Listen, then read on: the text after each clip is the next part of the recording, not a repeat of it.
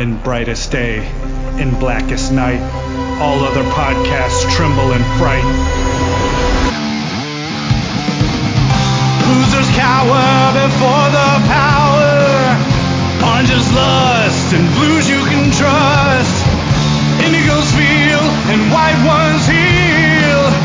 Yellow scare and green ones dare.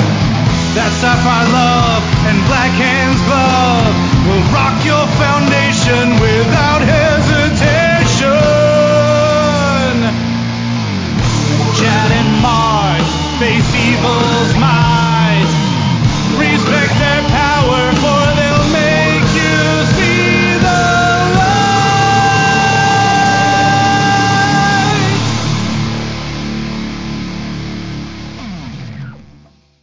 Hi, everybody. I'm Chad Bokelman. I'm Mark Marble. And this is the LanternCast. Episode 507. Hodgepodge. Just going to keep calling. I'm going to call these assorted things a hodgepodge just to piss you off from now on. Yeah, I don't necessarily know if this one's truly hodgepodge. I guess, I don't know. I think it very loosely fits into that definition, I think. Don't worry, guys. At some point, we'll start covering Green Lantern stuff again. But frankly speaking, there's nothing to cover, is there, guys? No. So, just calm down. We're just going to talk about stuff that interests us. And thank God, news is breaking and things are coming out. And we just want to talk about all of that. It is still the Green Lantern show. We'll get to some stuff that we haven't already covered that we want to by next episode. So don't worry about it. That being said, what are we talking about tonight? Chad will begin. He will begin with something a surprise, yeah. And then once we move beyond that, and then we're going to talk the only real two trailers I think of consequence that came out of the Super Bowl. We're going to talk The Flash, we're going to talk Guardians 3, and then we're going to talk about a whole bunch of different MCU things have kind of like been bubbling to the surface. Maybe not coincidentally, as Ant-Man Quantumania is about to roll out one day from now as we're recording this. So that's the itinerary for the evening. All right. So the first thing we're going to talk about tonight is one of the things from my top 5 list this year of movies I was looking forward to. My number 5, which is the Legion of Superheroes direct-to-market animated feature. It has released on Blu-ray as well as on digital, of course, and is out there for you folks to consume. I have watched it, and that good, huh? In retrospect, now that I know it, it wouldn't have made my top 5. Ooh. Now I don't know that it wouldn't have been. I don't know that it's a monkey crap, but it's definitely a honorable mention, low tier honorable mention. This one's going to be impossible to talk about, guys, without getting into some spoilers. So I know not a lot of people care too much about spoilers with regards to this kind of thing, but should you be the type to care about it, spoilers. It's the Legion. Other than maybe Dan, nobody cares about it. Go for it, Chad. So this story is essentially, I haven't read much Supergirl titles directly, so as far as I'm aware, there's a couple of different schools of thought for continuity of Supergirl, but usually this is very much the girl from Krypton, teenager, used to a certain level of tech and advancement and social understanding and stuff like this, who feels like not only is she in a situation where she lost everybody she knows and remembers in the life that she once had, but she's also very much trapped in the past. She's very much in a primitive era. So she's not only a fish out of water species wise, she's a fish out of water in just understanding. Everything feels so, ancient and unadvanced and so on and so forth to her, which frustrates her even further. And she doesn't have as good a control on her powers. Because she feels this way, Kal-El uses a time sphere that the Legion gave him to bring her to the future so that she feels a little bit more at home, and then she can train with the Legion. All of this happens really quickly. There's a fight with Solomon Grundy, who for some reason has an advanced weapon. And are you familiar with the DC villain characters or nebulous organization known as the Circle. The name sounds familiar, but I would be hard pressed to figure out who the hell's in it. Right. So the Circle in this one, it's. I know that we've heard of the Circle before. I think what we know comic wise of the Circle is such that it's such a reclusive and rarely used organization that it really doesn't matter who's in it or what their origins are. What's weird though, and this is why I'm getting into spoilers here. In the fight with Solomon Grundy, we briefly see a couple of members of the Circle peeking around the corner of an alley out at what's been going on. And it looks like they're the ones who supplied Grundy with his weapon or something like that. Right? And that's all we see of them for the moment. And then Kara goes to the future. Superman tells her she's going to train, blah, blah, blah. The Circle are our big bads, essentially, for what's happening in the main story. But there's, as far as I can tell, there's really no connection between the events that we see the Circle in when they're fighting Grundy in the introduction of this movie to the Circle that is present for the villainous undertakings that happen, however many centuries in the future the Legion is. I don't know what the connection is other than maybe just establishing that they're always around. I don't know. Obviously, she has problems with Brainiac 5 because he's a Brainiac. Brainiacs can't be trusted, blah, blah, blah, blah, blah. There's a lot of stuff in this movie that just sort of happens really quickly, almost like you would wish, much in the same way we were talking about Dark Crisis, how like it would have gone a little smoother if we had like a reaction panel or two between some of the panels we were reading. Something like that. Like we were missing a reaction scene or a little bit of a characterization scene between scene A and scene B. It just sort of click, click, click, a little too conveniently, a little too quickly. The big guy here, the big bad here is Brainiac, who is leading the Circle, but like not Brainiac 5, Brainiac, traditional Brainiac. But here's the thing. The inside man for Brainiac on the part of the Circle is Mon-El. They made Mon-El, of all people, a inside traitor within the Legion. Yeah, kind of stupid. Yeah, there's a lot of different members of the Legion you could play with, and I know you hate the Legion. Well, hate the Legion is strong, but you don't have much love for the Legion. But I know even you like Mon-El to some extent. To make Mon-El the bad guy, that is such a mischaracterization of that character. And that really rubbed me the wrong way. Now, I was looking forward to this movie for two reasons. I said Dawnstar and I said Shadowlash. Those remain strong. Shadow, because she's training with the Legion. For anybody who's ever read classic Legion comics or even mostly modern comics, there's always Legion tryouts, right? And somebody makes the Legion. There's a team of Legionnaires, and then they're always accepting new members and stuff like that. Well, they take that idea, but also do sort of a training academy with it. So they a lot of applicants, but only some make the class, right? To learn about the ways of the Legion or whatever. But only one of the class will become a full-fledged member of the Legion. And in that class, we have like Triplicate Girl, Bouncing Boy, Arms Fall Off Boy, Dawnstar, Brainiac 5, and Supergirl. And I think one or two others that don't get a whole lot of face. Oh, Phantom Girl. Phantom Girl is in there. And Dawnstar is like the perky sort of roommate for Kara. And I kind of like that. That was okay. They did portray her powers very well at one point. She does get a really good spotlight moment where she uses her powers because the Legion is missing. The actual Legion is missing. Timberwolf, I think Karate Kid, and Shadowlass are the three actual members of the Legion who are there running the academy while the rest of the Legion are out on mission. But they've lost contact with the Legion and they're keeping that a secret from the class, right? So at one point, Dawnstar uses her powers to locate the Legion.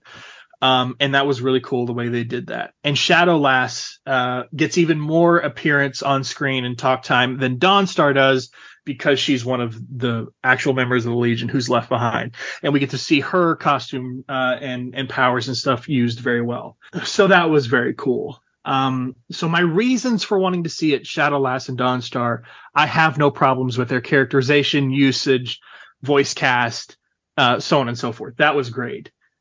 But the rest of this was just really sort of conveniently paced, a little too quickly done, and making Mon-El the bad guy really sat wrong with me. Like, if you got to make somebody an inside man, I get it, but like, Mon-El's the wrong choice. Yeah, I would agree. That doesn't seem like a particularly bright move. Yeah, Mon-El is, look, guys, Kal-El and Kara and stuff, well, certain iterations of Kara and stuff like that. They're very hopeful beings. They're, stuff like that's kind of like the L way. But you got to remember, guys, Mon-El is a Daxamite. He's not a Kryptonian. He's not a member of the L family, but he adopted the mentality. He adopted the outlook. He adopted the shield in a way, as a tribute to who Superman and the L family was. Like, obviously the Legion in the future is all inspired by Superman, but Mon-El got to know Clark and kind of became adopted to, like, if you go by the original story, like the original first appearance of Mon-El, he shows up and he's got a lot of the same superpowers as Clark. Clark, this is Superboy at the time. He's not Superman. This is Superboy. He notices that Mon-El doesn't react to certain things certain ways, and he thinks, even though Mon-El has amnesia and doesn't know what has happened to him and has not been lying to Clark at all, because he doesn't know anything about his past and is being straightforward with him about that, Clark still thinks this guy is trying to trick me and he's an evil person. So what he ends up doing is he ends up painting a rock or a piece of lead to look like kryptonite, and holds it up to Mon-El as a way to go, ha ha, you aren't really Kryptonian because you're not reacting to kryptonite, or you're reacting, but it's not really kryptonite. And he goes, oh, and then his memory comes back and he's like, it's because I'm a Daxamite and lead is my kryptonite and you've just poisoned me. So now Clark has to lock him away in the Phantom Zone. So for all of you uninitiated out there, the original appearance of Mon-El, Clark is the reason Mon-El is locked in the Phantom Zone until the Legion shows up in the future to cure his lead poisoning. But regardless of all that, any other time we've seen Mon-El and his origins and his reactions, he is such a pure-hearted character, and especially with the idea that he has been trapped in the Phantom Zone forever. And given the amount of time it takes between his first introduction to Clark and when he's released in the Legion, I would even venture to say Mon-El had been in the Phantom Zone longer than Zod. So the idea that this kid is just locked in the Phantom Zone and still comes out this hopeful, I mean, just whatever you want to describe him as, the character of Mon-El being evil, just, yeah, sorry, I know I've already said it, but I'm just really trying to drive home to the people listening, for anybody who doesn't understand who Mon-El is, that this is not just, oh, I didn't like that. This is just really bad characterization. Yeah, it certainly sounds that way. So, I still think if you're killing time, it's probably worth a watch, especially if you have no particular attachment to any Legionnaire or whatever. But if just the idea of making Mon-El the bad guy sits bad with you, it's not like he's, at least in this film, it's not like he's possessed or under the influence or anything like that. He's just straight up bad. So, if you want to watch it, go for it. It's an okay-ish movie, but have fun. It would not be in my top 5 knowing what I know about it now. Well, it's sad on some level that it disappointed you, but look at the subject matter, and you kind of reap what you sow when it comes to that one. You were asking for it. Yeah, it does kind of fit the mold of Legion to get excited about it only to be let down. Yeah, I think that sums it up. All right, what's next? We're gonna do the Flash trailer. Woo! The Flash trailer. The Batman trailer featuring the Flash. Now you sound like Jim, except Jim does it for different reasons than you. All right, so I think considering that we're only going to do 2 trailers and it's kind of relevant, I think we'll actually play both of these on the actual episode. I'll bleep out some of the music for Guardians to play it safe, but we don't really have that problem, I think, with this one. All right, so let's watch this sucker and then we'll come back. Tell me something. You can go anywhere. Another timeline. Another universe. So why do you want to stay and fight to save this one? Because this is the world where my mom lives. I'm not gonna lose her again.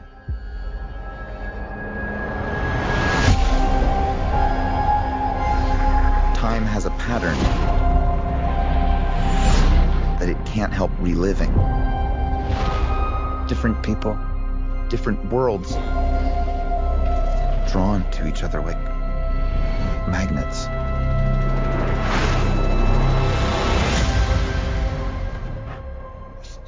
It's my face. You saw my face. If you were to go into the past, you have no idea what the consequences can be. Bruce, I could fix things. you could also destroy everything. This can't be happening. I completely broke the universe. Zod, we've been waiting for you. I created a world with no metahumans. And now there's no one to defend us. Want some help?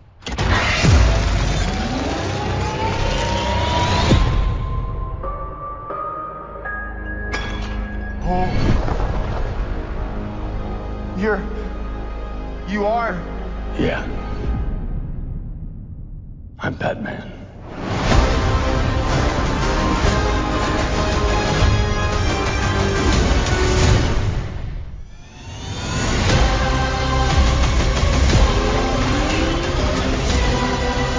If I can't undo what I did, if I can't get back, there might not be a future.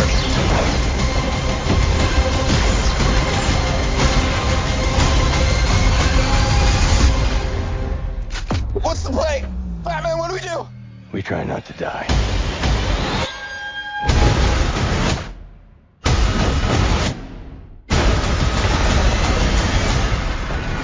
It's not Clark. My name is Kara. I'm Barry. We're Barry.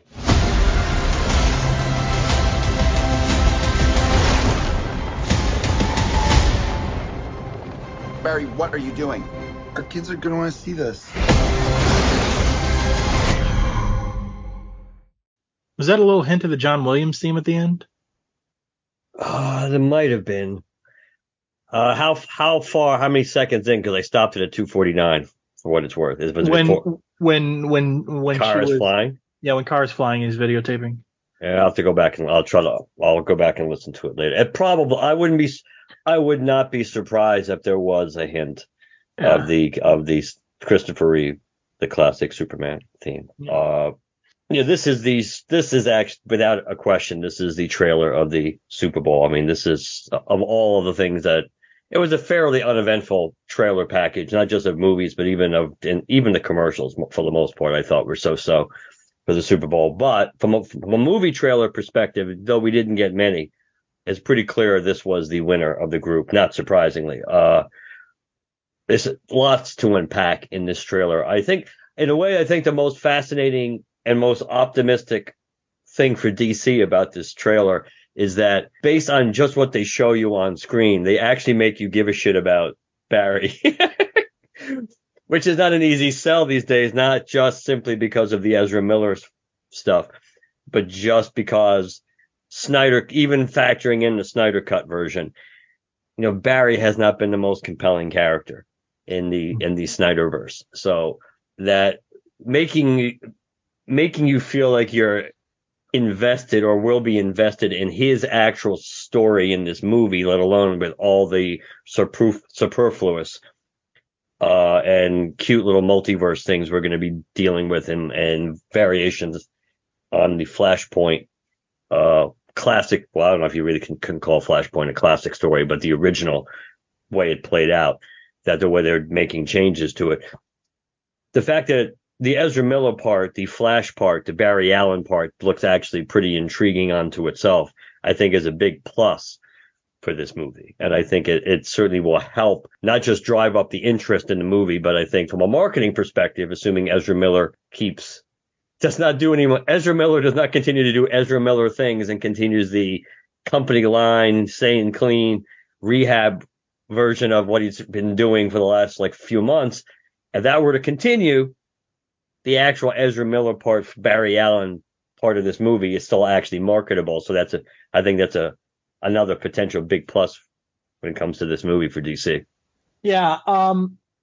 In terms of Flashpoint, other than the fact, go back, save your mom, break the universe thing, I think the only real Flashpoint element I saw, at least in terms of being relatively lifted out of the actual comic event, was this sort of bat lightning rod thing to give him his powers back, I guess. At least I would assume that's what that brief scene was, with the lightning traveling down the cord and into Barry. Well, and Kara's being locked away like Clark was. Oh yeah, Clark was locked. Yeah. Okay, yeah.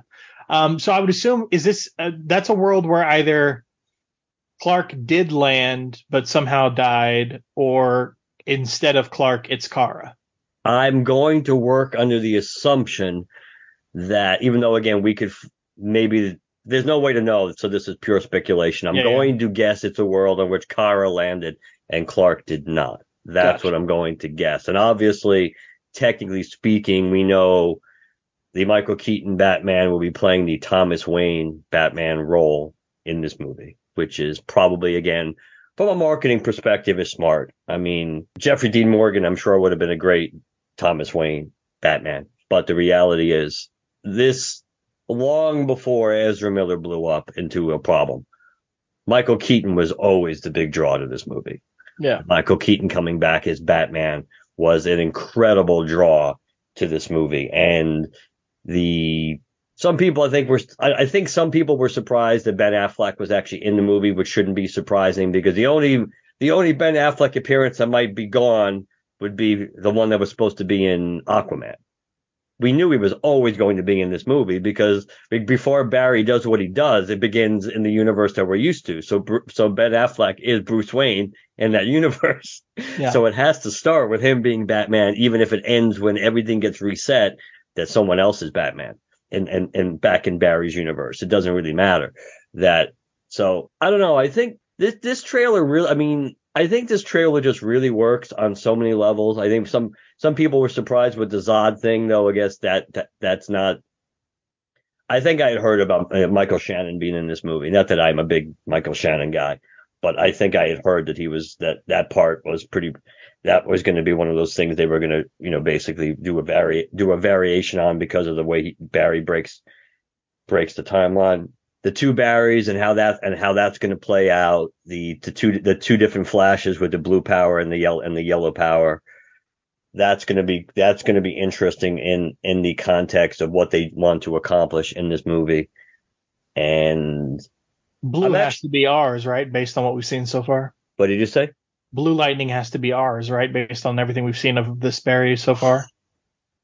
That's an interesting point, because is Barry all blue in yeah, because I've talked about it before. I really don't look. I don't mind that when Barry's in motion in the Snyderverse, that lightning is crackling around him. They've always played with that concept with the Flash.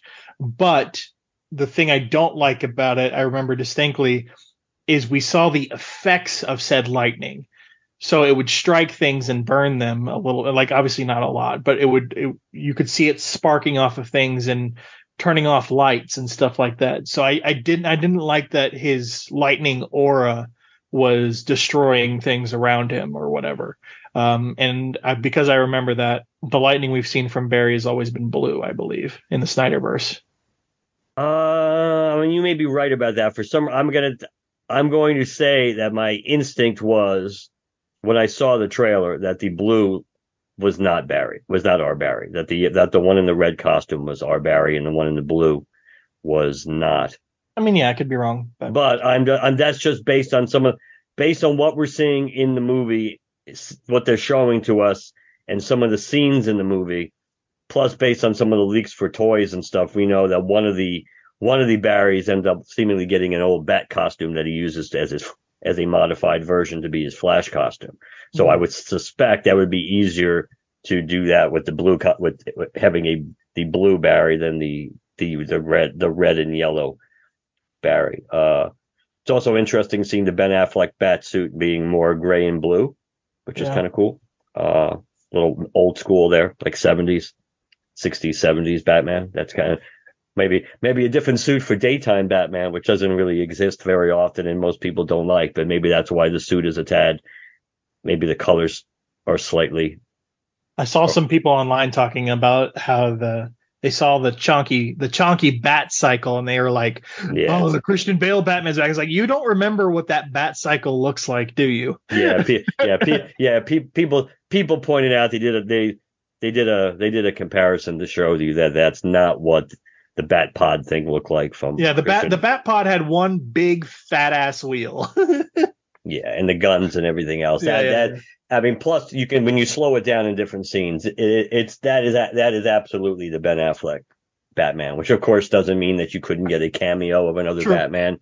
But the point is, based on the action that we're seeing and all the scenes that we're seeing, it certainly appears to be the only two Batman that they're showing us are the Michael Keaton and the Ben Affleck. Yeah. So that, I don't know. I think the Supergirl stuff's going to work for me. I know she's not blonde, and I was looking. I mean, and obviously a lot of us have seen pictures of Supergirl previously when they were making the movie, and even some clips. Because actually, she was in the teaser trailer that they showed centuries ago, I believe. But I was looking at it, and it's like, I mean, I don't really have a preference for hair length. With women, I mean, I think I do kind of like short. Yeah, I don't really have a preference. Let me stick to that. But I think short hair or like shaved sides, things like that work for me. But I was looking at, and I was trying to think, why does that look appeal to me? And then she reminds me of Jenna Ortega, I think. And that's the reason why it probably works, because I like Jenna Ortega so much. But I think that look with the short hair, especially when she's in the costume, I think I'm gonna be fine with the fact that she's not like got the blonde Nordic look to Kara. So I think that's going to be cool. The ring, obviously, seeing the Flash ring, that was kind of a nice touch. I must admit, I kind of like the fact that they had the kid who was playing young Barry kind of runs awkwardly, which kind of makes it perfect, since we all know there's been a lot of criticism about how Ezra Miller runs as Barry. So it kind of matches perfectly in a way that he kind of looks like, as a kid, he kind of looks like he had like an awkward gait. So it might match kind of like that over-exaggerating or exaggerated running style that Barry has, at least as the Flash. So. Yeah, the look of the actress who plays Kara actually reminds me of a young Letty. So for those of you, I could see that too. Yeah, but a younger Michelle Rodriguez. Yeah. There absolutely is something about that look, and I think it works. I think it is. I know some people, again, because it's the drug of the moment, and people just they don't pay attention, or they just want to support their own narrative. I know some people are just using this as like it's insulting to Henry Cavill that, someone else is playing, like they basically replaced Superman with Supergirl, and it's another, like somehow it's another diss on Henry Cavill, when the reality is they had made the decision to go with the Supergirl route in this movie literally how many friggin' years ago? Yeah, I don't want to hear it. I'm this done. Movie is so behind schedule from when it was supposed to be released originally to begin with, that this has nothing to do with Henry Cavill. It has nothing to do with James Gunn. It has nothing to do with The Rock. All this stuff was decided, like probably actually was decided probably close to at least 5 years ago, when this movie was first being decided, was going through its multiple incarnations of getting directors and everything else, let alone once they started filming it. So they made the decision, just like they decided. You may not like it, you may like it, but it's not any different than the decision to go with having Michael Keaton be another version of Batman as opposed to having to doing the Thomas Wayne version. Yeah, I'm done with the Snyderverse stuff. I'm just, I don't know if you saw it, but a new viral thing going around is someone made a digital CGI type thing of Zack Snyder calling everybody to action while wearing a Superman suit. No. And then they also made a counterpart video where it's James Gunn talking, but talking shit about, kind of making him out to be a bad guy or whatever.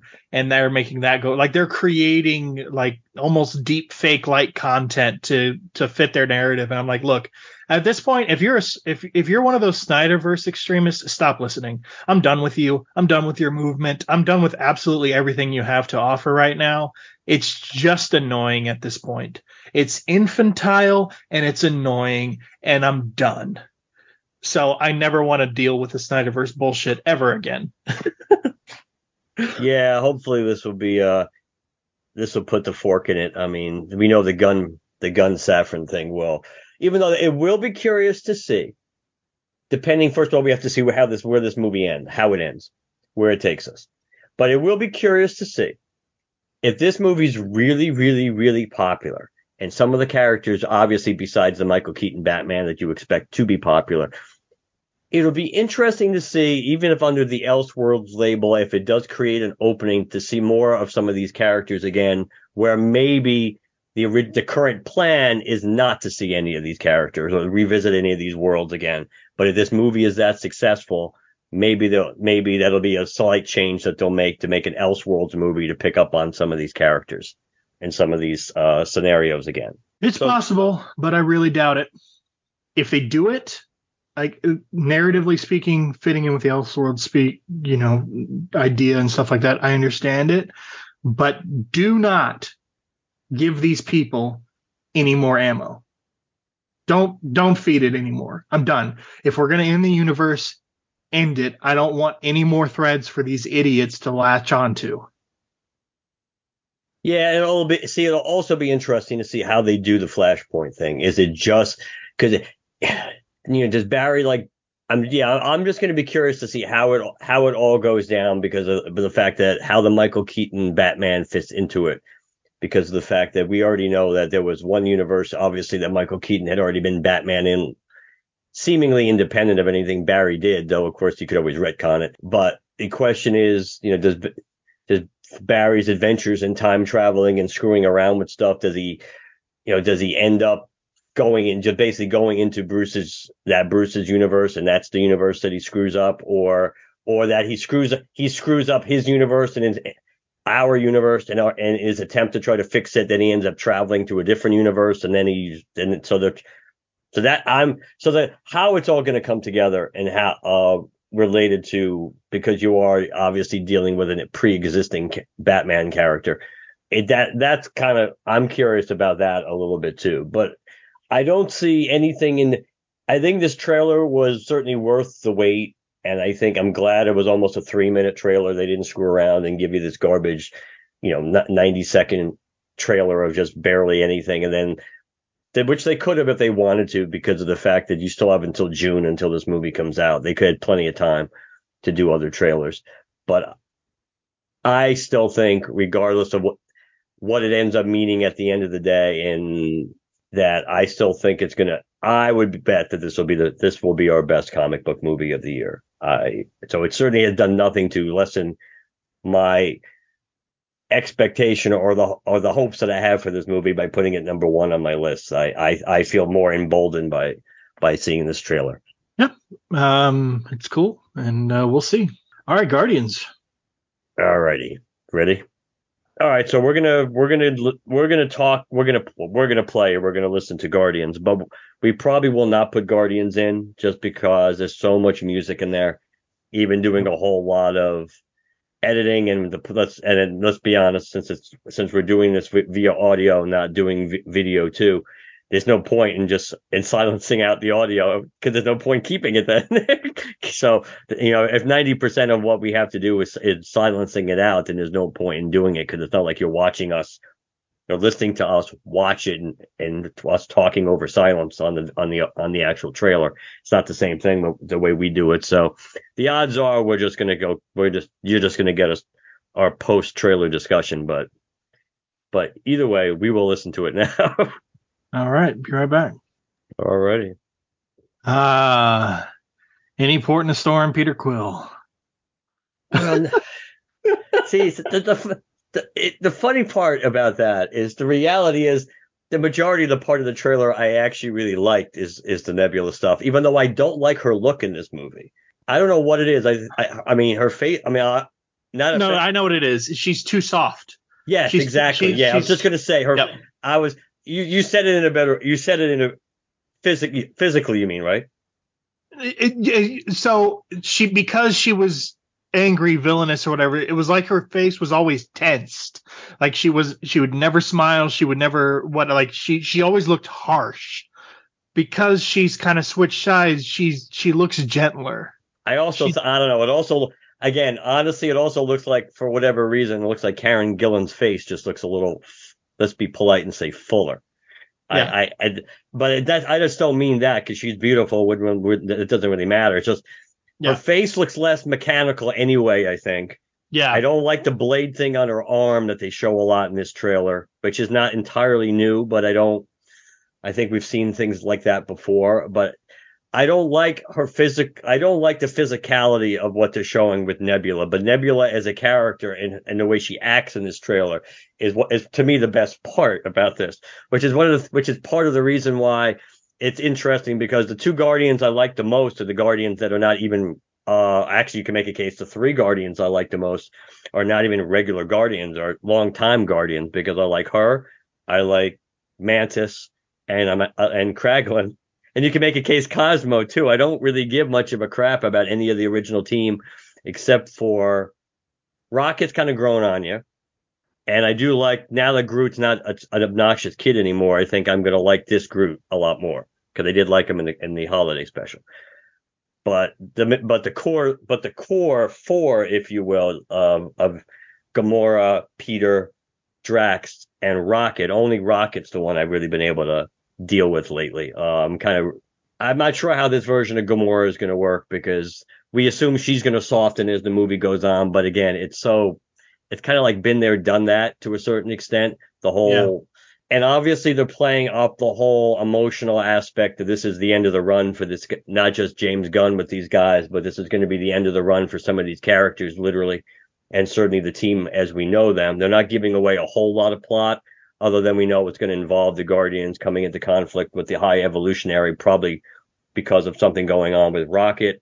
Not that it's necessarily out of character, but they've made the High Evolutionary so blatantly douchey that kind of, when you make somebody that one-dimensional, it kind of makes it. Now, again, he could be one-dimensional, but he could be a one-dimensional villain, but he has a point. And if you see it in the movie, then it could still work. But I'm not impressed. Especially because he doesn't look like the High Evolutionary either. I hate when they really screw up characters' looks. He has such a distinctive look in the comic book with his helmet and everything, and they've screwed that up so much in this. We still have no idea about Adam Warlock and his role in this movie, and how much he's going to be in it, and how much he's going to be an antagonist or a protagonist, or when he's going to go back and forth. Music is good, fits the trailer. I don't know. I think this might be slightly better than the first trailer. I think I do like this better than the first trailer, because the first trailer began with stupid Drax knocking the kid out with the ball, and that was just so freaking stupid. Yeah, this is the first trailer did nothing for me. No, I'm curious about this movie now based on the trailer. Yes, I think they know they can sell this movie the way they're doing it, even though it's Marvel, so the odds are they'll screw it up at the end anyway, and so give you way too much information. I mean, I'm not saying they shouldn't have a third trailer, which gives you a little more plot of what's going on. I think they should, and they probably will, because this movie doesn't come out till May. But they could continue this tack of going for the emotional beats and getting you involved, because this is the end of the journey. But I think it would work, because this movie, to a large extent, is going to sell itself. And I think, just like based on what we've seen, I don't think many people are going to be going in thinking this is going to have huge ramifications for Phase 5 and Phase 6 because of the actual content of what happens in this movie.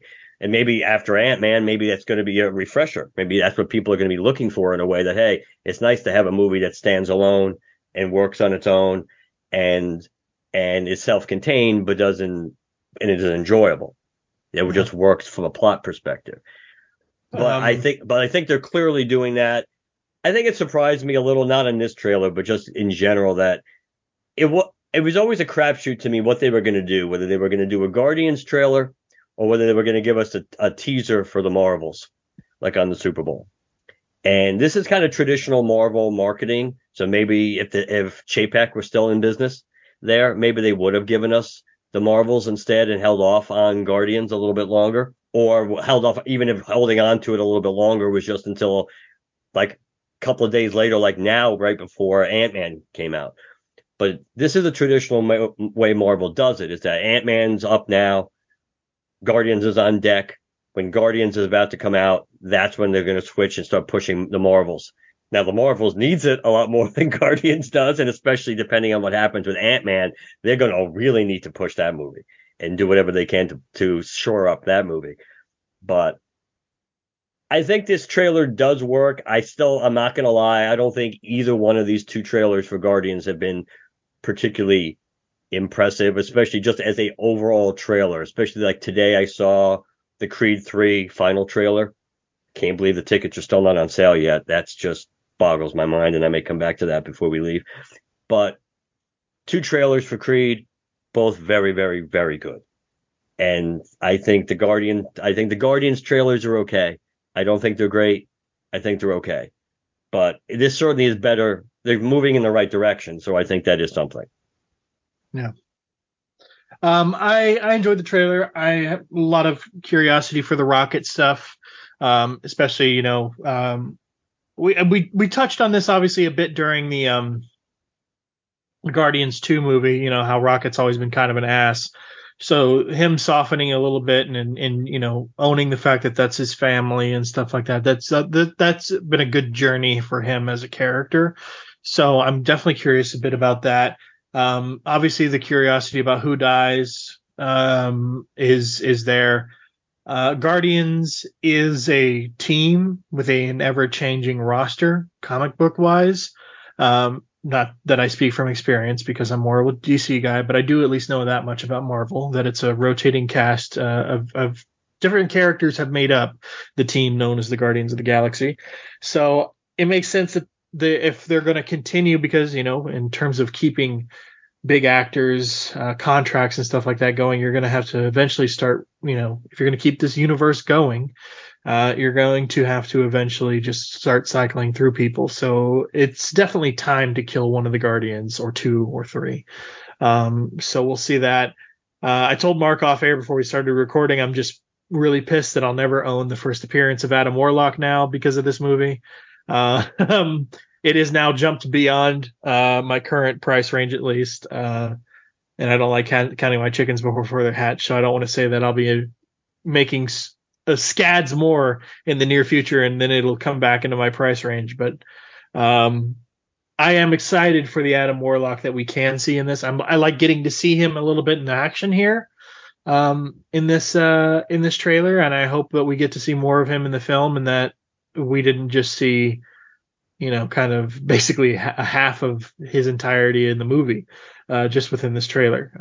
I hope they utilize him quite a bit. As for everything else, yeah, the Peter thing with Gamora, like you mentioned, we've seen it before. Drax has just been a one-note character the entire time. I was talking about Rocket's development. If you really think about it, other than just warming up to this team, Drax doesn't really have much development, period.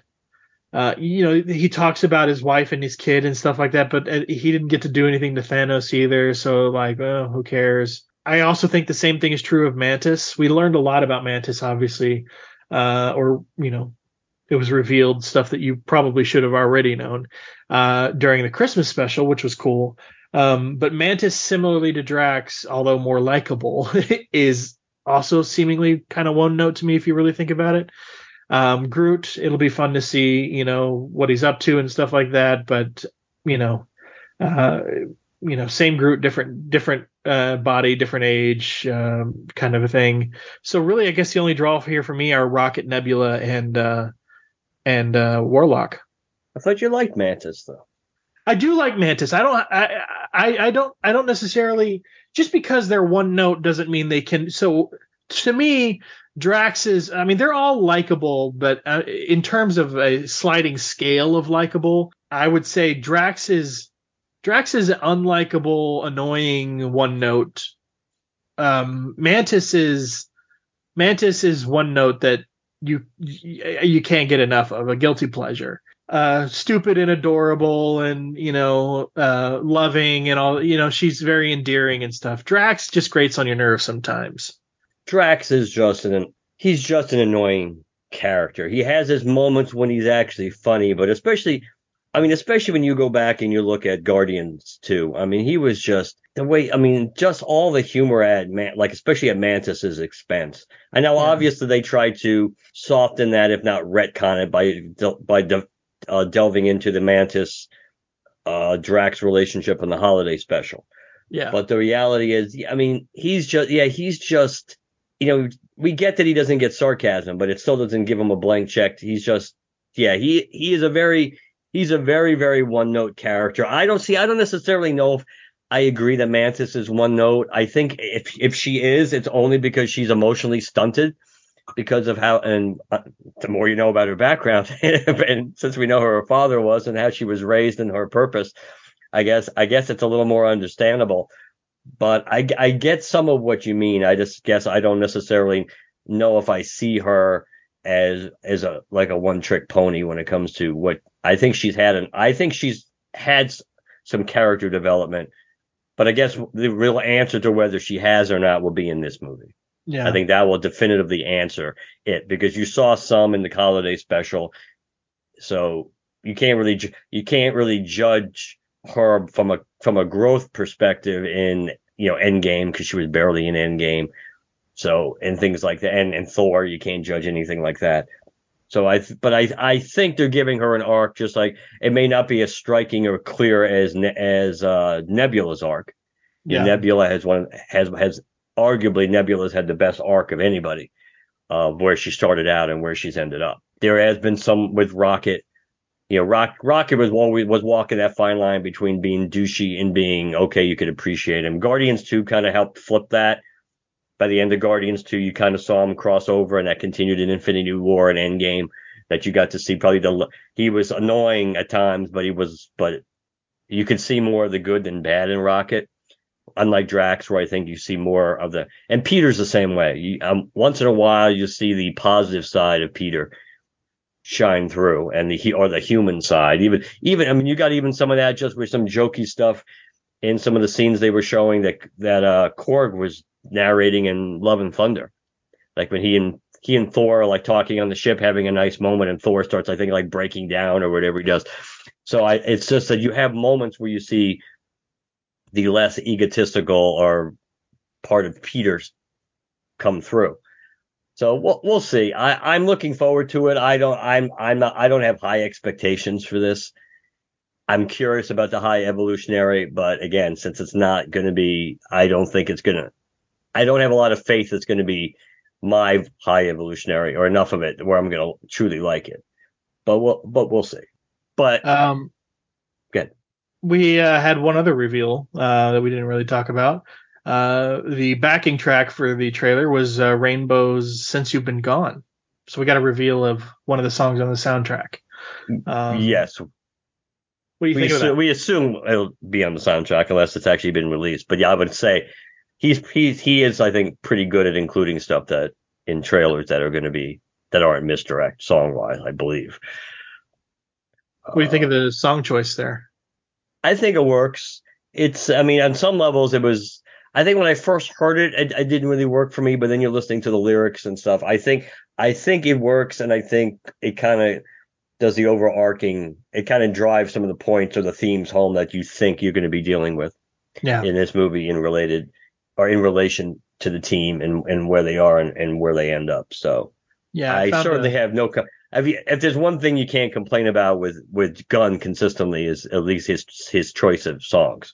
and Yeah, soundtracks. speaking of, because I've been talking about how I'm looking forward to the soundtrack.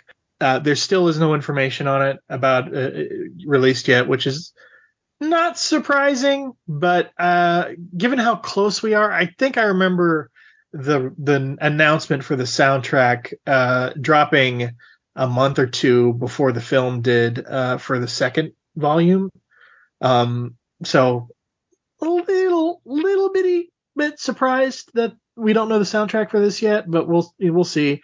But I was reading an article about it because I found somebody who's like everything we know about the Guardians of the Galaxy Volume 3 soundtrack. I didn't know this during the pandemic. And I'm reading from this article on Bustle.com. Gunn curated a gratuitous mix of 64 songs on Spotify, titled the playlist Meredith Quill's Complete Awesome Mix.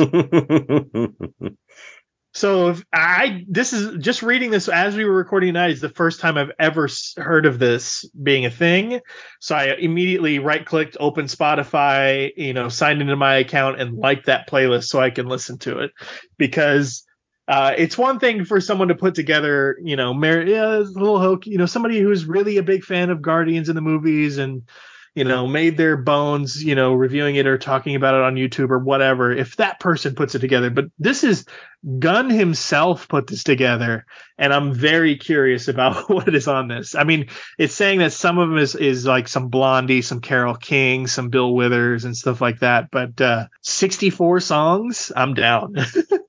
Yeah, that would be interesting. Even if that turns out to be like two different versions of the sound. They said they have it more of like a smaller version of the soundtrack, and then like have a deluxe version or something. That would be interesting.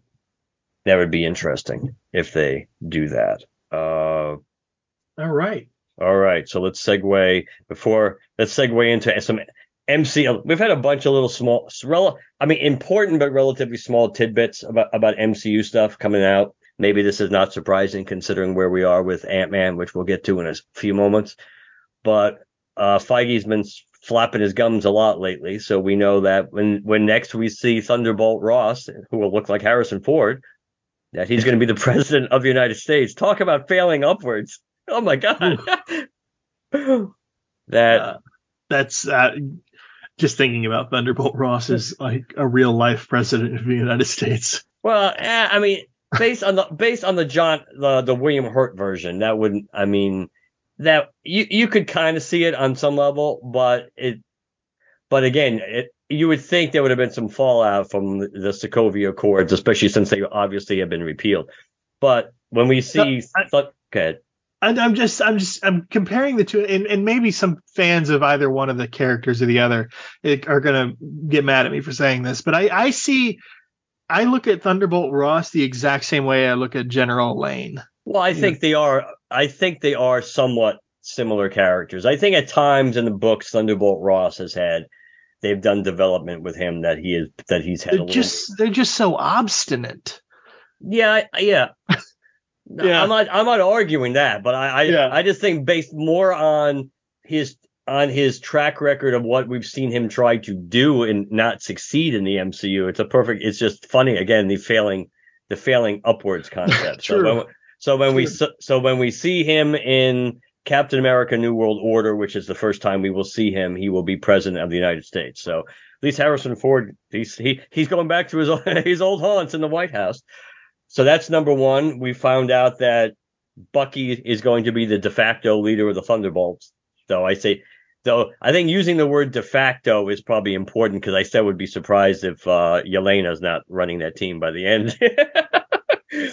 But that's kind of, I think it's not surprising on some level. I think Bucky kind of would deserve an opportunity to do that based on some character growth, but it still will be, that's kind of interesting unto itself. Yeah. And that Spider-Man 4, the Tom Holland Spider-Man 4, they have the story that they want for that. Feige revealed in that story, and it's being written as we speak, that they're starting to put the pen to the paper. So Venom. I doubt it's going to be Venom. I really doubt it. It could be. I doubt it, because I don't think it would have taken him this long to just start writing it because they were setting those dominoes up. They could be, but either way, it would not be surprising now since we know there were still movie slots available for Phase 6 that they hadn't filled yet. And there's a lot of rumors circulating, not surprisingly, that Secret Wars might be split up into 2 movies. That it would not surprise me at all that Spider-Man 4 ends up being in Phase 6, because it would kind of be weird to have Spider-Man be completely absent from Phases 5 and 6, as in solo movies. We know we're going to see him. We will see him, and if we don't see him in Kang Dynasty, you're going to see him in Secret Wars. But the reality is that's kind of a big deal that they announced that. I thought that was pretty cool, and so it's gonna be interesting to see how these things shake out going forward into, just like we know that they're getting closer to filming the Thunderbolts. I think the Thunderbolts are getting close to filming too, and I know that obviously. So between Captain America and the Thunderbolts, those are both going to be underway relatively soon, since those are both next year releases. And so that's interesting, which all leads us back to what's going on currently with Ant-Man, which ain't looking too promising, considering as we speak, Ant-Man has a whopping 51% critic score on Rotten Tomatoes, which is just mind-boggling. Because this could be an example where the critics are completely that completely don't get this movie, but it scares the hell out of me, because we're looking at a movie that only started off in the mid 60s and has been dropping like a rock. In like one day, it's gone down like 12 points on Rotten Tomatoes, and it doesn't even have 180 reviews yet, considering like The Eternals, I think, ended up with over 400. So if the trend were to continue, this movie might very well end up the most poorly reviewed Marvel movie, the MCU movie ever. And that's mind-boggling, because I would have bet serious money this movie would have somehow would have ended up in the 80s somewhere. It would have ended up maybe between Ant-Man and the Wasp, which I think was like I think that was like 87, and like the low like 82 or so, which I think was the first Ant-Man. I'm stunned that this movie is being savaged the way it is. And nobody's saying it's horrible. They're just saying it's very uneven. And like the first half doesn't really mesh well with the second half. And while everybody seems to like Jonathan Majors' performance, for that, it just doesn't really work. There's a lot of stuff being thrown at you, and it doesn't necessarily work. So I think that's a major concern, considering how much capital they put in this movie and how important this movie is. So you already know they lost. There's 3 things that you look for when you move to try to get a successful movie. Obviously, number 1 is critics. So they've already lost the critics. There's no way they're going to get that back. They're destined to have a horrible score no matter what. Especially since Marvel movies tend to do one of 2 things. They start off super high and they stay high, like Endgame and Black Panther and No Way Home. Or they start off much lower than that, then they start dropping, and eventually they plateau and then they stop the drop. Ant-Man's going to stop dropping at some point. I don't think it has yet, but the fact is it started off so crappy, there's no reason to think it's going to have a miraculous turnaround. So they've lost that. You kind of hope, they can only hope this is going to be like a Venom, speaking of, situation where the audience loved it and the critics just despised it. Yeah, what was it, like 30 and 81 or something like that? Something like that. I think I'll look in a second. I think Venom might have been like even like 29, but you were right. It was somewhere in that range. That Marvel has to hope that the audience just absolutely loves this movie. Because even when you look at their box office projections for this, it's only supposed to be like about 95 to 100 for the 3-day and 110 for the 4-day weekend. So you have to think the critic score is going to have some kind of impact on the box office a little bit, especially since we know we only have to wait like 3 months to watch the stuff on Disney Plus. Now, yeah, I'm not going to go see it opening weekend. So I think it really comes down to, and even if it opened at 110, for Ant-Man, that's great, because the last movie I think only opened up like around 75. But considering how important this movie is and how big some of the majority of MCU movies have opened up, especially sequels, I know it's still a nice jump from Ant-Man and the Wasp, but still, I mean, it's so much further below Doctor Strange and Black Panther and even and Love and Thunder, that it's I don't know. And it's not a good, no matter how you slice it, it's not a good look. It's not a good start. And like I said, it really puts, it's going to really, if this movie really underachieves, plus you also have to be realistic.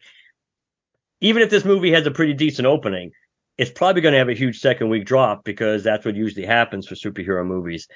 And March is stacked. You go from Creed 3 to Scream to Shazam to John Wick. So there's no reason to think, even if this movie has a decent hold in week 2, that it's going to have legs anyway, because there's going to be so much competition to cut it off at the knees, that this could turn out to be a real problem for them, which means the Guardians should be safe, but man, they're going to have to bust their ass to try to give people reasons to go see the Marvels, and that's going to be a hard sell. Because when is Guardians? Guardians, it's May, but I don't remember what day, but I'll look for that in a second too. I forget what the release date is. So Guardians is May. I think it'll be just a stack. I think March, April, May, all three will be pretty decent, because April starts off with Super Mario Brothers. Oh yeah, and there's something else. There's something else in April too. Yeah. But it's really, I mean, March especially, but you're right. March into April is really, the competition is so heavy that even if Ant-Man has a really good opening, it does better than expectation, and it has a decent hold in week 2. Man, once you get, Creed's going to knock some of it down, then Scream's going to knock some of it down, and Shazam, I mean, every week it's going to be, so I don't even know how many weeks this thing can hold on to first place. I mean, it may only have 2 weeks in first place. I can't see it holding on more than 3. And then, it just raises the bar. Guardians, like I said, they'll probably be insulated no matter what. But my God, the Marvels is a shaky project at best to begin with, because nobody knows anything about it. We've seen nothing about it. I love Aman Vellani, but nobody really watched that show for the most part. We haven't seen friggin' Monica Rambeau since Wanda, which is going to be like over 2 years, unless she shows up in Secret Invasion first. And Carol Danvers as a character, forget about the Brie Larson effect. Carol Danvers is kind of a insufferable character, and the Maria Rambeau version of Captain Marvel didn't do Captain Marvel any favors either, besides the What If versions that have been insufferable. So this movie's going to be a real hard sell, I think, under any circumstance. And now if Ant-Man turns out to be it's never going to tank. But if it turns out to be mostly a disaster, or it is as close to a disaster as you can get in a highly anticipated Marvel movie, I don't know. I think that they have a lot of problems if that turns out to be the case. They have to hope this movie really kicks ass, much better than expectation, and that the audience just loves this movie. Not just like the Eternals, where it was like a 77 versus the 47 split for the critics. They have to hope people love this movie. Kind of exactly what happened with Venom, where it was like night and day. It's like, well, people don't even have any idea what the hell the critics were talking about. Yeah, I'm pretty sure it was 30 critics, 80 audience. 80, yeah. 81, something like that. I'm going to look it up right now. Venom was, yes, you were correct. Venom is 30 critics, 80 audience score. So even then, the audience score was good. It wasn't outrageously good. It was good. It's just that it was so much higher than the critic score. That's what they're going to need in this movie. They're going to need not the equivalent, because obviously that even if, let's say, Ant-Man only stops and drops to 50, you're not going to get, like, that would basically mean you'd have to get like almost like 100% audience score to get that 50, to get the same raw number increase. You're going to have to hope you're going to get like a 77 to 80% score from the audience to save that movie. And don't forget, I mean, the original Venom didn't have, that was like a $90 million opening, wasn't it? Or something like that? Or was that the second movie? I forget off the top of my head. I don't remember the box office. But yeah, so I don't know. I'm concerned. I'm concerned about this. Oh, by the way, Black Adam also, I think, I saw an article about this the other day. I think Black Adam almost has an exact same audience versus critic score as Venom does. Let's take a look. Yeah, that's part of that. Actually, it actually has a much better audience score than Venom. It has a 38. So actually Black Adam has a better critic score, 38, and an 88 for the audience score. So but the same difference though. Yeah, you're right. Percentage wise and raw numbers, it's a 50% difference. But again, it's the audience, generally speaking, liked Black Adam more than Venom, all things being equal. And I think, and that's something that gets lost in the narrative that we get with Black Adam now too, with the piling on Dwayne Johnson, which is gaining momentum. But yeah, I think it's really hard to fathom what's going on with Ant-Man, because I would not in a million years have thought that this movie would be having this much trouble with the especially critics. Given what it's supposed to set up. And I think that could be the explanation potentially, or the excuse of why the critics don't like it, because it's so less of an Ant-Man movie and more of a setup movie. And they could say that's why it doesn't work. So that could be where the audience is more forgiving. Yeah, I don't know. I think it's taken a lot of people by surprise that this movie is, because especially, I mean, it's also putting it in perspective. It's like, if Love and Thunder could end up with like a 60-something score on Rotten Tomatoes, it is on some levels hard to imagine that Ant-Man really is more of an incoherent mess and totally problematic than. But it doesn't mean I'll have a better idea once I see it tomorrow night too. But it's disturbing because it's not what I expected. Like I said, I expected this to be a middle of the road. I would have bet anything that the one thing they didn't have to worry about was that this movie was going to get a really bad score right off the top. I figured that I would have definitely bet money this would have been in the 80s somewhere, that they wouldn't really have to worry about this. I wasn't expecting, like No Way Home, but I was not expecting this movie to just kind of be like savaged.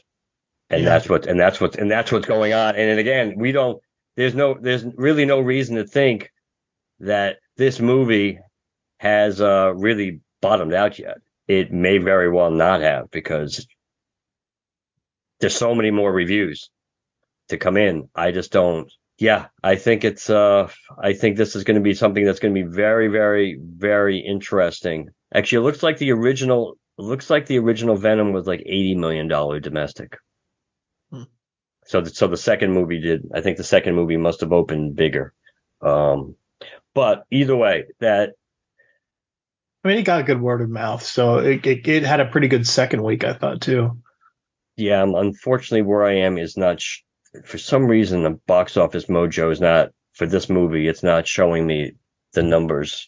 Speaking of which, let me go to that site. The numbers that I think, and that's what Marvel has to hope for.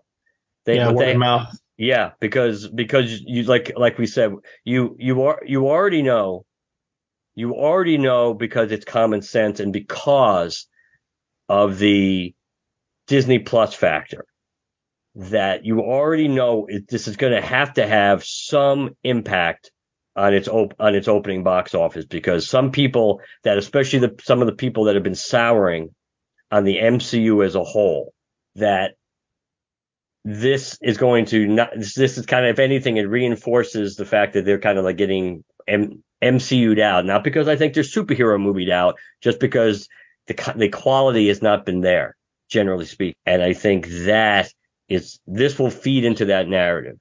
So that's and again, I'm just, it's really hard. This is kind of mind boggling. I wasn't surprised, honestly, about Thor having a lower score and Doctor Strange having not a great tomato meter score. And obviously I think most people can understand why the Eternals didn't, but this one's a head scratcher, because it does come out of left field, but it really could be a huge problem, especially if word of mouth does not save this movie and it doesn't have a better than expected opening and a really good hold. Venom had a $35 million second weekend, so it only dropped 56%. So that was pretty good. I remember the drop off wasn't as, it was above average in terms of second week stuff, because usually I can't remember what I heard, but it's like on average most second weeks are X Six. percentage of the original opening, and Venom did a little better than average. Yeah, I think it's somewhere like around. I think 60 is not that uncommon. 60, Yeah. 62 is not uncommon. For Venom, actually, it took until week 7 before it dropped 60%. Yeah, it's longevity. That's what it was too.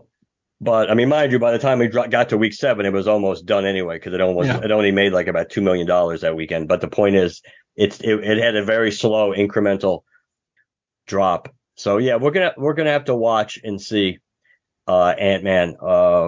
Obviously, we'll be able to talk about that a little next week when because we'll have real numbers to talk about. So it'll be curious. Speaking of numbers, I have to pat this movie on the back a little bit. Speaking of Black Adam, Puss in Boots passed 400 million globally. So Puss in Boots, I think, has now left Black Adam behind comfortably in the rearview mirror, and it's going to be passing a lot of other movies soon. I think Puss in Boots deserves a lot of credit for being this little movie that could, because it did not have it did not in real raw numbers have a particularly good opening in December. I think it really underachieved. But it had such good word of mouth, and almost everybody who's seen this movie has liked it so much and have seen it multiple times. And luckily for them, it's like the only animated kids movie that's been out pretty much since December. So it just keeps racking up the money. And even though it's available on demand, people are still, I mean, it beat out last weekend. It beat out Knock at the Cabin, and Knock at the Cabin's second week. It was close. It was razor thin. The estimates had Knock in the Cabin, I think, number 5 ahead of it. But at the end of the day, Puss in Boots did make like $100,000 or like $150,000 more. But the fact that this movie is still holding, it's not holding it on like Avatar has. But I think it deserves credit for, a really good character and a really fun movie. So if you haven't seen it yet, one way or the other, I certainly recommend you see Puss in Boots. And the one thing I do want to, I mentioned briefly, because I know we're going to be wrapping up in a few seconds. For the life of me, I cannot understand, as we speak on February 15th, especially since they dropped the final trailer today, how the hell are the Creed 3 tickets not on sale when it opens in 2 weeks? I just don't understand this. The friggin' Fast 10 tickets went on sale last week, literally like 2.5 months before the movie comes out, which is old school, by the way. I mean, I don't think people have been buying tickets particularly all that much. But the reality is that's the old school method, because I had tickets for F9 in March before everything shut down in the pandemic, and that wasn't opening until May. So this is the old school method that even though most movies aren't doing this right now, they're not releasing their tickets that far in advance. But it boggles my mind, and it's also getting in the way of my of me buying my tickets, because the Regal app, I hate so much this aspect of it that it only lets you buy 3. You can only have 3 free tickets in advance and purchased at any one time. It won't let you buy a 4th. And I already have Scream and I have Ant-Man. So that gives me 1 to buy. That's why I didn't buy FX or Fast 10 yet, because I'm waiting to get Creed. The problem is, even after Ant-Man comes off the books tomorrow night, if I get Fast X, that means that's locked in to May. So I only have 2 movies to play with until May, and we're probably going to the movies next week, and Creed's going to be released. At the latest, has to be released during the week. So I don't know what to do, because it's going to put me in a bind. I think I'm just not going to get Fast X tickets until I get my Creed tickets. But it's annoying that they do that, because they do it on purpose, Regal does, to limit, I think, to try to inconvenience you. It doesn't really limit you, because you can always go to the movie the day of and get your tickets, but you can't get them in advance. So that's annoying. So I think, so it doesn't deter you, or it doesn't prevent you from doing it, but it is an inconvenience. So I think they're counting on that, keeping people away a little bit. And I wish they'd do away with that or work around it. So they do it by month. You could have you can't have more than 3 advance tickets for each calendar month. But if you had 3 already for May, let's say Guardians went on sale this week, and I had Guardians and Fast X, that I could still buy 3 advance tickets for March, because the other tickets I had were for a couple of months down the road.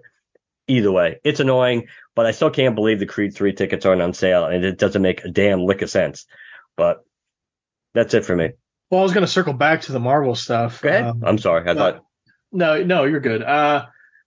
So I'm thinking here, what's the problem with Phase 4 stuff? Like, what So many of these films have been lackluster, critically speaking, or audience reaction, or box office, or some combination of the various three. And the shows too, and some of the shows too. Well, so here's this is what I'm getting at is the way these movies are made hasn't changed. The audience really necessarily hasn't changed, other than people who just said, okay, we got the end game story, I'm done. So what's changed, and the only thing I can think of is we've added the TV shows. Now I don't know that we have the data, what percentage of the audience that is going to the films has seen these TV shows. I don't know. I don't know what that is. I don't know. Look, even if this is a legitimate concern, I don't even think it's 50% or as even high as 50% of the reason why Phase 4 and forward has been so lackluster. But I think it could be a factor, however small, is I wonder if the narrative they're weaving so heavily, more heavily than it should, rather, I should say, more heavily than it should, relies on your understanding of what's been happening in the TV shows as well. Do some people feel a little more lost than they normally would because they're not getting the full story if they're not watching the shows? I think that's a good point. I think there has to be some truth in that for certain projects. Like, obviously, if you were, and we can joke about it because we know friggin' Sam Raimi and his writer didn't bother watching all of WandaVision, which is embarrassing as hell. It absolutely is, considering the character that you were using and where she was seen last. Yeah. But it's just again, talk about things being done that's just like, talk about it's required viewing. But I was going to say reading, that's why I had to pivot real quick, that I think for something like Multiverse of Madness, yeah, if you did not watch WandaVision, yes, they gave you a little primer when Steven and Wanda are first talking about some of the stuff. But yeah, if you didn't understand the full, what was really going on in that show, it wouldn't, what Wanda was trying to do and why wouldn't have had as much of an impact. I think that's true. I also think on some levels, it's also true that we have seen minimal impact of some of these shows in movies. And I think that's a problem. Loki again, only because it's the same actor playing, though, a different version of the character now with Kang in this movie. But Loki has had no ramifications on a movie. We know Ms. Marvel is going to. We just haven't seen that yet. Moon Knight barely had any ties at all to the MCU. And then in the big one, Captain America: New World Order, that is definitely going to have to rely on you knowing that Sam's Cap. Yeah, and probably some of the other stuff or the nuances that might have gone down in that movie. That also factors into the Thunderbolts too.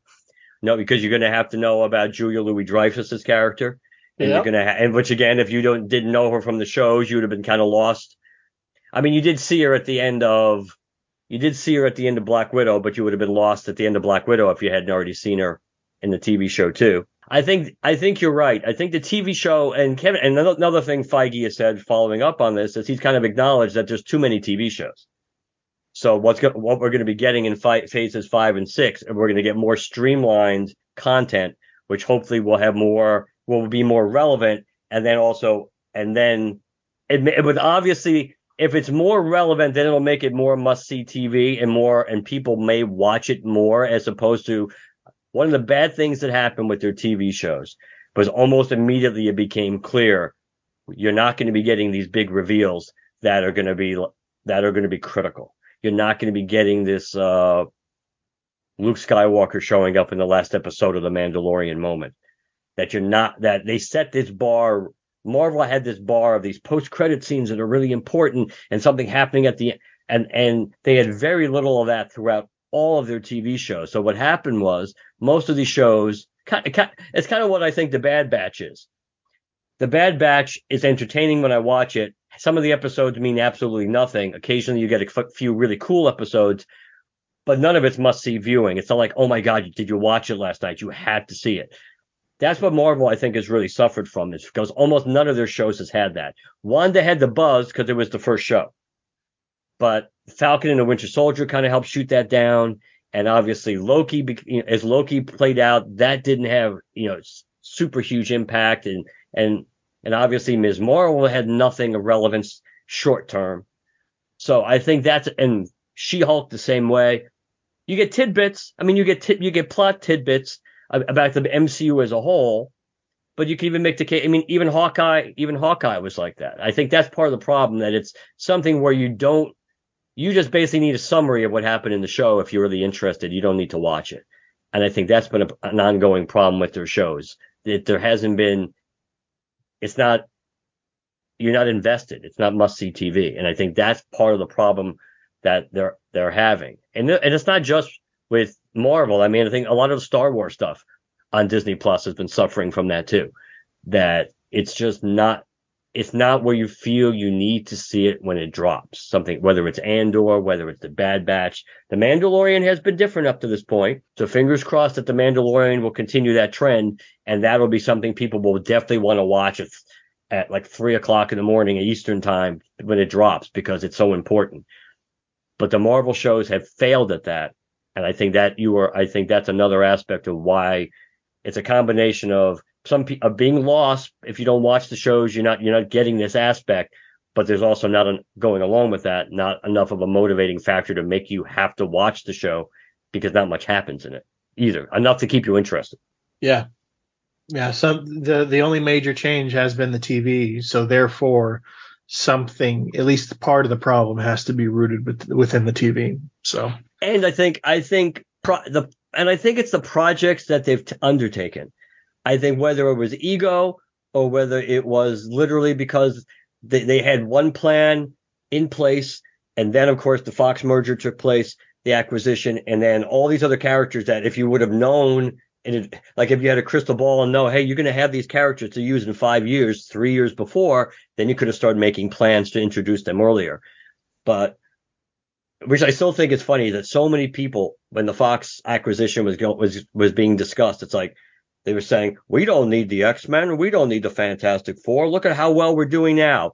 And look at where the hell the MCU would be if they didn't have the X-Men and the Fantastic Four and all the characters to come with them warming up in the bullpen. If you had none of that and you had to rely on just what you had right now with the way things are going, the MCU would be in a lot bigger problem and greater trouble than they are now, because they have picked some lousy projects and chosen some I said this when they announced it.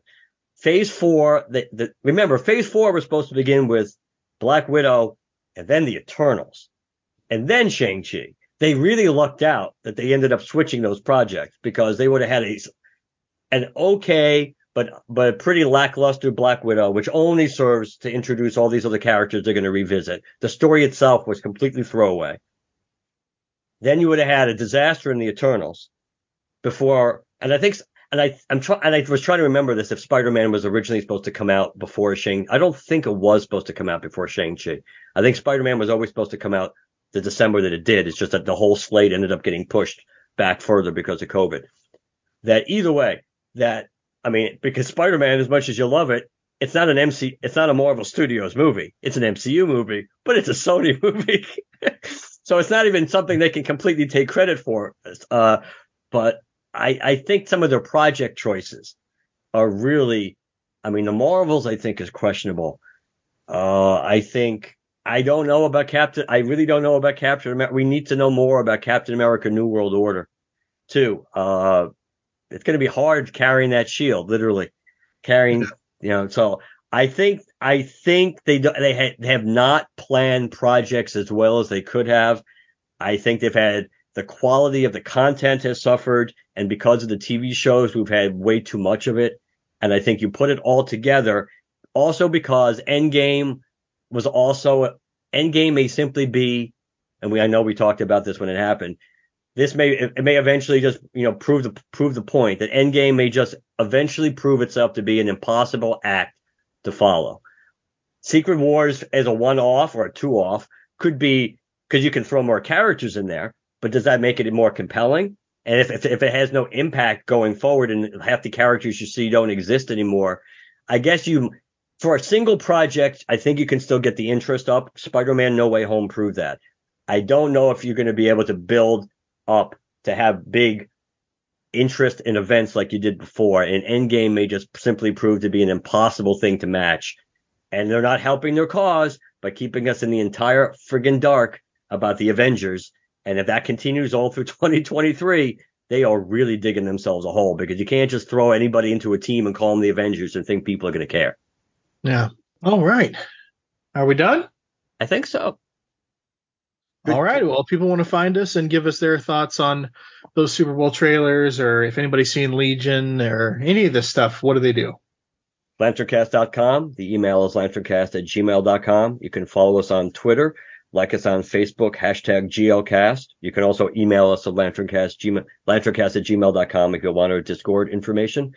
We're on Apple Podcasts, Spotify, and Stitcher. Please leave us a positive review on all platforms that you listen to us on. And last but not least, if you'd like to leave us a text or a voicemail, 708 Lantern, and let us know what you think. All right, guys. We'll talk to you later. Good night, everybody. Good night.